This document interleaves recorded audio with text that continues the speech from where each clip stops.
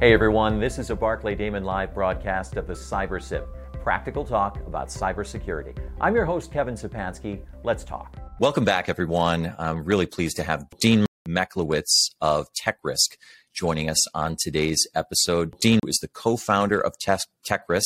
And Dean, remind us a little bit about what TEKRiSQ does. So TEKRiSQ looks at cyber wellness of small and medium-sized businesses. So the issue that we see is that there's a cyber divide between the haves and the have-nots. The haves are those companies that have internal IT departments. Perhaps they have chief information security officers. They have large budgets. They have people that understand cyber.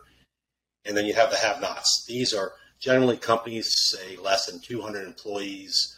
Oftentimes, they have no internal IT. Oftentimes, they have no chief information security officers. Oftentimes, they outsource IT as well, and they don't really have a lot of expertise. So what we do is we help diagnose what do they need to be doing in order to get them outside the crosshairs of the cyber criminals. What do they need to do to become insurable for cyber insurance? And if need be, what controls they need to put in place without breaking the budget, taking tons of time, requiring them to manage it, because they just want these problems solved. They don't want a copy of War and Peace. They don't want homework assignments. You know, their favorite thing to do is talk to a cyber person. Second favorite thing to do is talk to a lawyer. And third favorite thing to do is talk to a cyber insurance professional. Not. They want to run their day-to-day business, and they want to be pragmatic and get it done quickly. No, I think that's so important. I think today's cyber professionals would do well to appreciate that the number one priority of any business is getting the job done day to day. And data privacy is important, but it's not as important as providing the products and services that you're providing to make ends meet. So speaking of data privacy, we're sitting here and we're actually recording in the third week of January. This is Data Privacy Week. And I just want to pick on healthcare as an example, because I think that we know that healthcare providers place a high priority on data privacy. Their patients demand it. The law demands it. We could talk about HIPAA in another episode. But I wanted to share with you a piece. It's actually a study that came out in late December 2022. It was the JAMA Health Forum, and essentially took a look at ransomware attacks on healthcare providers over roughly a 5-year period, January 2016 to December 2021. And I wanted to share some of this report with you and get your reaction. So we hear this year that in 2022, ransomware attacks were down, but that may be partially true, but long-term trend from 2016 through today is upward. So with that in mind, from 2016 to December 2021, there were 374 ransomware attacks on U.S. healthcare delivery organizations, exposing the PHI, the protected health information of about 42 million Americans. Almost half of those ransomware attacks, this is where it gets interesting, almost half of those attacks disrupted the delivery of healthcare, with common disruptions including electronic system downtime, cancellations of scheduled care, and this one, which is most alarming, ambulance diversion downtime. So looking at these attacks, what the JAMA Health Forum reports, and according to this study, is that these ransomware attacks exposed the PHI of more patients. They were more likely to lead to reporting requirements. So you suffered a ransomware attack, your data was accessed or exfiltrated. You were going to have to report that not only to patients, but to federal and state authorities. And those attacks were alarmingly, I think, associated with delays or cancellations of scheduled care. Drew, I'm going to put you on the spot. What's your reaction to that? Yeah, I'm not convinced they're going down. When it's only growing by, I don't know the exact percentages, but if it's only growing by 100% versus 150%, it's still really terrible. Right. The average cost of a breach of $150 a record, times 40-some million records, it's a massive problem still. So, though I think those statistics can be somewhat misleading, the cyber criminals will use whatever mechanism they want, they need to make money, and whether it's ransomware, whether it's business email compromise to compromise how you transfer money within your organization. It's still a massive problem that needs to be addressed. Right. So, and it's a massive problem in the healthcare industry, but in many other industries as well. All right. So what do we do about it? Are there security controls that every organization, whether you're healthcare, financial, professional services, are there controls that, excuse me, that every organization should be thinking about, regardless of what products or services you provide? Absolutely. Great question, Kevin. So probably the best way to do this is just give some examples, because the challenge is a lot of employees or a lot of businesses don't understand their exact risks. So we need to understand what those risks are. Remember, these companies don't have unlimited budgets. The enemy of good is perfect. They need to put stuff in place, and it has to be fit for purpose, because you're not going to a $1 billion hospital organization is not going to have the same controls as a 50-person local physician's office. So that's super important. Good point. Yep. So just by way of example, so one of some of the challenges are that we have a workforce that's working remotely. Obviously, doctors wouldn't be working remotely, or maybe they are. Actually, there's telemedicine now. So there's a lot of remote working. And a lot of folks don't understand of the problems of working remotely. In the past, we've been protected behind these large corporate firewalls that prevent bad data from getting even to the computers. Now imagine, Kevin, if I ask you, well, how's your home network configured? You're like, what? I have no idea. Well, right. Absolutely. Nobody right. does. Or you're working out of the local coffee shop. Is that Wi-Fi secure? Or is there a cyber criminal with a rogue hotspot sitting in his backpack next to you? Or you're working out of the hotel. Or any place where there's Wi-Fi, how do you know it's safe? So right. VPNs are absolutely required to protect that data. So by way of example, this just happened a few weeks ago.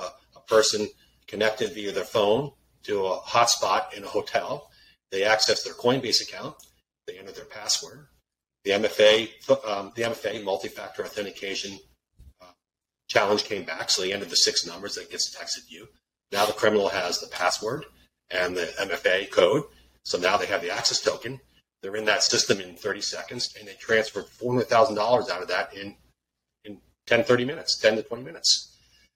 So folks don't understand that even when you're working anywhere, you need to be using a VPN. It's pretty simple. So, when we talk about these controls, it's not nation state hacking that's causing these problems. Yeah, okay, that can be it, but it's much simpler. Yeah. It could just be as simple as the hacker going to the local coffee shop outside of our corporate headquarters in the lobby and just waiting for people to give them the information. Yeah. That's one simple example. Right. No, that's a great example. So you're remote working, you've got to be entering your system through a VPN portal. Otherwise, you're putting yourself at risk. What other kinds of security controls should we all be thinking about today, Drew?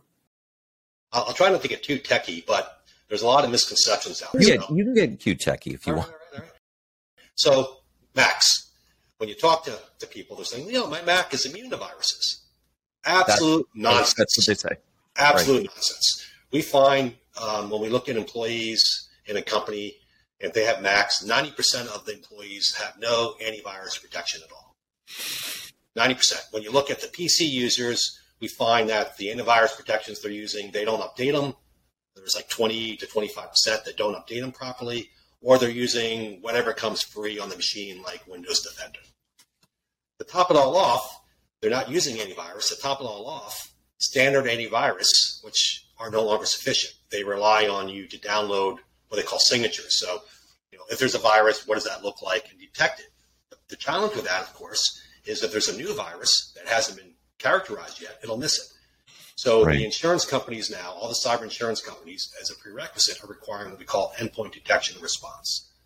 Think of that as antivirus on steroids, doesn't require employee interaction.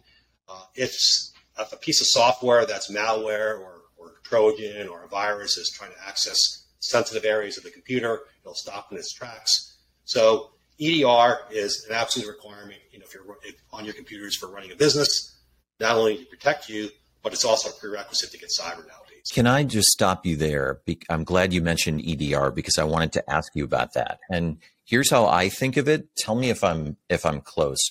I think of it like my home, and making sure that at every door, at every window, at every means of ingress, there is a guard standing there letting me know who's trying to get in, how they're trying to get in, when they're trying to get in. And then further, even inside the home, at every door, every entryway, every kitchen cabinet, every drawer, there's someone standing by letting me know whether someone's trying to get in, who it is, how they're trying. And in every case, those threats are raised to the level of the information security team, and if possible, they're neutralized. Is that a good metaphor to think about EDR? That's great. As well as if that person is going into a room they're not supposed to be in, once they're in your house, it'll say, wait a minute, they're in this room, they're not supposed to be even in there, so stop that. So great metaphor. Right. So even if I'm so we're mixing metaphors, but even if it's my house, if there's a room I'm not supposed to go in, I'm not supposed to go in my teenage daughter's room. Mm-hmm. Even though I own the house and that's my daughter, if I get to the door and I'm ready to, I try to enter, the red flag is going to go off so that people know, oh, dad's trying to get into my room. That's not supposed to happen. Absolutely. Perfect. Great analogy. And that's really, it leads me to the concept of zero trust architecture. That's really a form of zero trust, isn't it? I mean, we used to think of the parameter of security being the wall between our own organization and the outside world.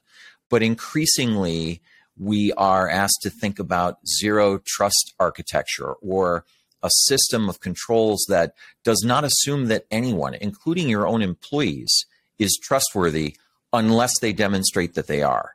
Can you walk us through that? And what do you think of zero trust? Yeah, so absolutely, right? So think of it as layers, right? There's layers of security we just talked about, so that's one piece of it. But also think of some of the recent breaches that happened, like LastPass, it's a password vault. So password vaults have the keys to the kingdom. They have all the passwords that get into your systems. But what they've done as a zero trust architecture is that nobody can get into those vaults, even if you get into their organization. So another layer of protection is there because that first layer could break down for whatever reason.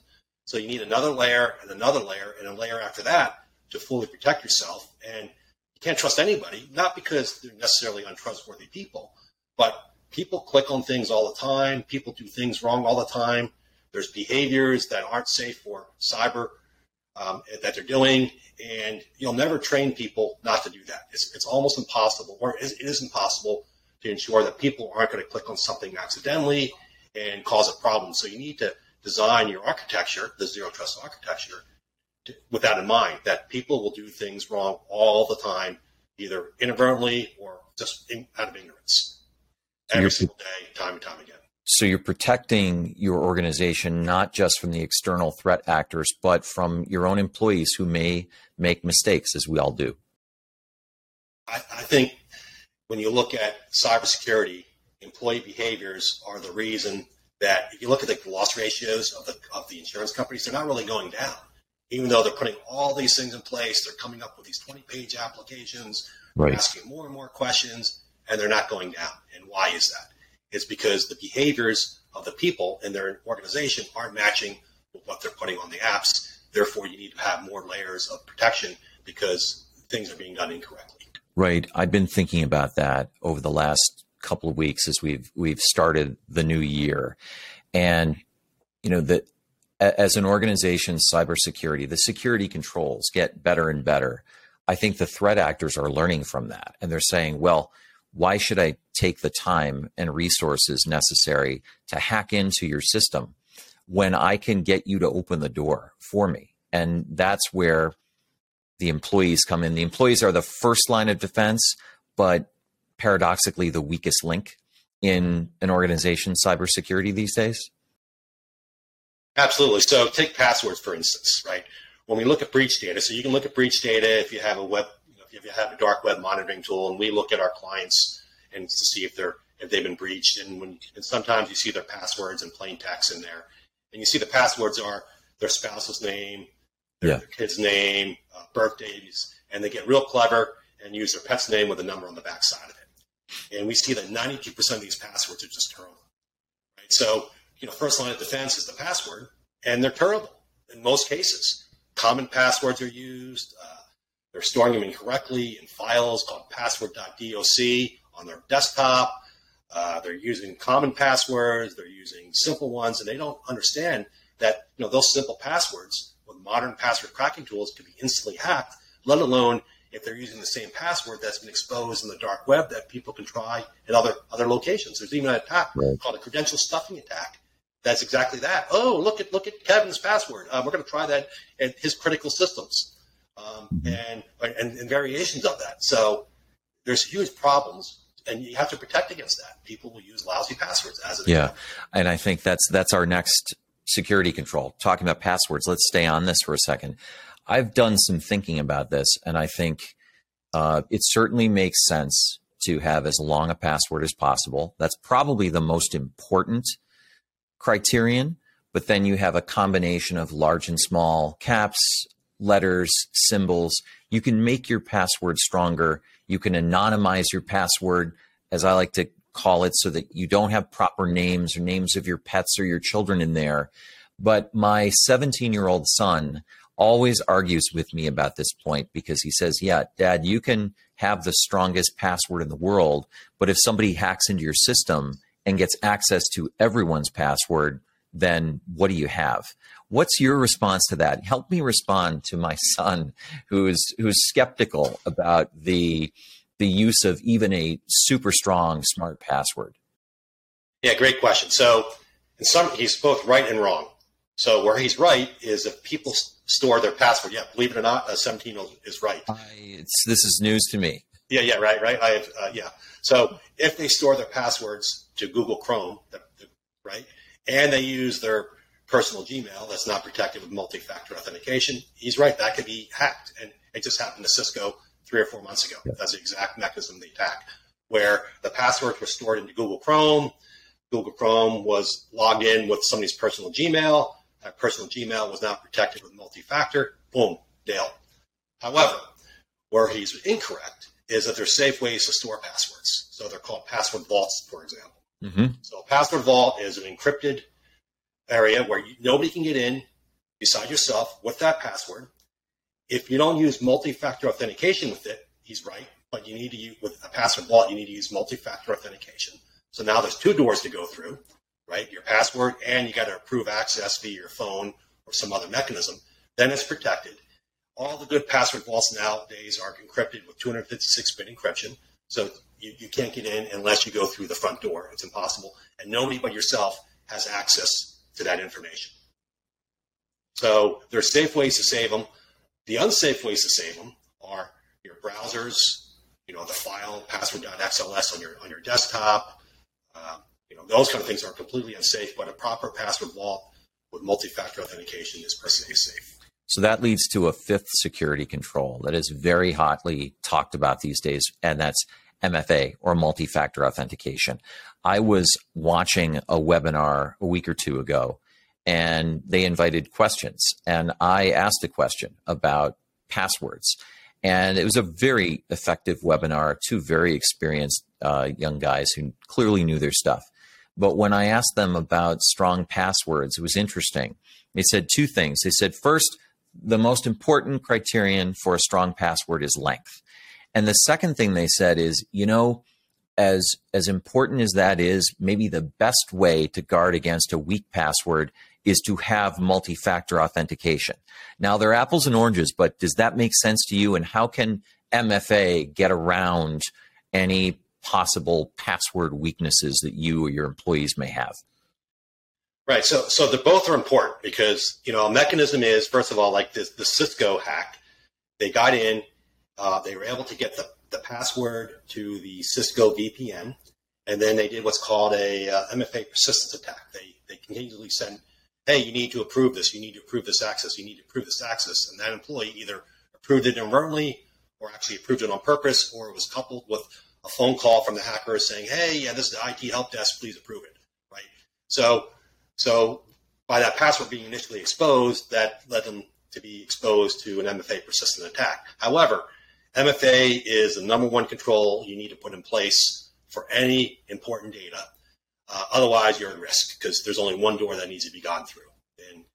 But both of those together provide a very effective barrier. Now, it's not a cure-all. You still can be hacked. We started this conversation out today with how you can be hacked via a man-in-the-middle attack without using a VPN. But both of those things together are extremely important. The other thing that we see is that people will say they have MFA. Like when you talk to a business, they'll say, yes, we have MFA on email. Then you ask, well, is it enforced? And they're like, what do you mean? Well, does everybody have to use it? Well, no, but they're using it. And when they check, they find out that, drum roll please, 20, 30, 40, 50% of the people aren't using it. So it needs to be enforced because it's mistakenly thought it's in place when it's not. Very common. So we've talked about 5 security controls: VPN, antivirus protection, endpoint detection and response, passwords, including storage of passwords, and MFA, or multi-factor authentication. I want to circle back to a couple of other things, but before I do, besides those security controls, are there any other low-hanging fruit controls that everyone should be thinking about no matter what industry they are in? Yes. So here's a free one. So nothing, you don't have to buy anything, disk encryption. So laptops, they have a disk encryption on PCs. It's called BitLocker. On Macs, it's called FileVault. And what it does is encrypts it. So you say, well, why do I need that?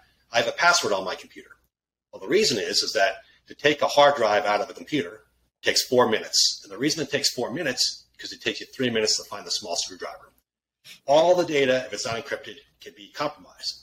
Next thing we'll hear is, well, we're not saving any information to our hard drives. All the employees are supposed to save it to, whatever, Google Drive or SharePoint or whatever. Some do, some don't. However, a lot of those same folks save their passwords into their browser, which we've already talked about. The point is, if your disk isn't encrypted, all that information, including any password you stored in the browser, would be accessible by the hacker in minutes. So disk encryption, it's free, BitLocker or FileVault, just to do it. And by the way, in healthcare, if your computer was stolen, your laptop, and you can't prove that that hard drive is encrypted, that's considered a breach under HIPAA. Goes to the runner. If you can't rule it out, then you have to assume there was access, and then you have to report. Yep. Yeah, you have to report it as a breach. Right. Right. So that's free. There's other ones that are super important, right? So we haven't really talked about business email compromise protections, right? So business email, a lot of people are hacked via this way. They click on phishing emails, which is somebody sending a fake email to fool you into voluntarily giving your information away, not knowingly, but voluntarily. So having the appropriate business email protections like enterprise level email filtering, so those don't even get to the employees to click on in the first place, is super important, right? Things that block viruses, again, another layer of defense. Things that block phishing attacks. Things that use AI to uncover, is that a fake attack or not, right? So that's super important. Business email compromise protections, if you ask me, is one of the most important because everybody's using business email and a lot of folks just don't pay attention. But no, go ahead. Sorry. I was about to give you an example, Kevin. Yeah, go ahead. We run phishing tests of clients, right? We run one and nobody falls for it and everybody's like, clapping and high-fiving. Yeah, our employees are well-trained. Then when you run the DoorDash on a Thursday night, guess what? 15% click on it. Or if you run the Amazon one right before Christmas, 15% click on it. Yes. So no matter how much training you do, you find that people will click on things who are just not paying attention. And it's something that's part of it. It's not out of character. It's like, oh, yeah, I just ordered DoorDash. I'm going to click on that. Or my kids must have ordered it, so I'm going to click on it. And boom, they disinfected their computer. Let me ask you about one other security control that you just alluded to. And it's kind of a trick control, but it's important. I think it may be the most important control, and that is employee training. I hate saying this, but it is true. You are only as good as your weakest link. And as employees, we are among the weakest links. We are the ones that the threat actors can fool with those spear phishing attacks. So, Drew, talk to us a little bit about what a good employee training program should look like. Great question. So I don't know if you've ever gotten a ticket I don't get everyone often. I like 5-6 years ago got one because I was on my phone, but I digress. And then you have to take that training course. It takes 4 hours, and it was so painful and so horrible. And all you could do was fast forward. And if you didn't fast forward and click the button, it actually made you start over again. It was just terrible. Yeah. So first of all, you got to realize that employees don't really want to do it. So it has to be short, effective, 5 minutes, 7 minutes maybe. It can't be like watching paint dry. It should be done monthly, but some people they can't really figure out how to do that. So at least quarterly is good. Monthly is better. But it has to be short, effective, and really the point of can't be techie. It has to be entertaining a little bit, but really has to get to the point of some of the things we've just talked about. So that's number one piece of it. The second piece of it is, well, of course, is accountability. Do people take it or not? Because again, people won't take it unless they're forced to. The third thing of it, we can't avoid that here at Barclay Damon, because if I don't take it, I get a reminder every single day until I do. And I don't want to be the last person to go through the employee training. I have no excuse. You're right. Except that you're an expert and you know it all. But again, everybody's an expert. So we need to be taking it because there are new threats. The second part of a good training program is what they call phishing testing. So phishing testing is the business or the company that you've hired sends out fake emails trying to fool employees to clicking on it. And when they do click on it, it's a teaching moment. And some employees are like, oh my gosh, I can't believe I got clicked. And it really opens their eyes. Some, they click every week and there's no helping them. But at least you know who those are, so you can keep a closer eye on them. But those two components are super important part of a cyber awareness training program. Now, you've given us a lot of great ideas and things to think about, and these are critical security controls. And I know we're running out of time, so we'll have to leave it there. But I'd love to have you back on another episode to talk more about some of these targeted attacks and how we can anticipate and make sure that we don't fall into the traps. Yeah, very cool. Yeah, love to. There's a lot more. You can go on all day about this, but there's a lot to it for sure. Yeah. Well, Dean Mechlowitz from TEKRiSQ, thank you so much for joining us this morning on CyberSip. Thank you for joining us. We're back soon with another episode. The CyberSip podcast is available on barclaydamon.com, YouTube, LinkedIn, Apple Podcasts, Spotify, and Google Podcasts. Like, follow, share, and continue to listen.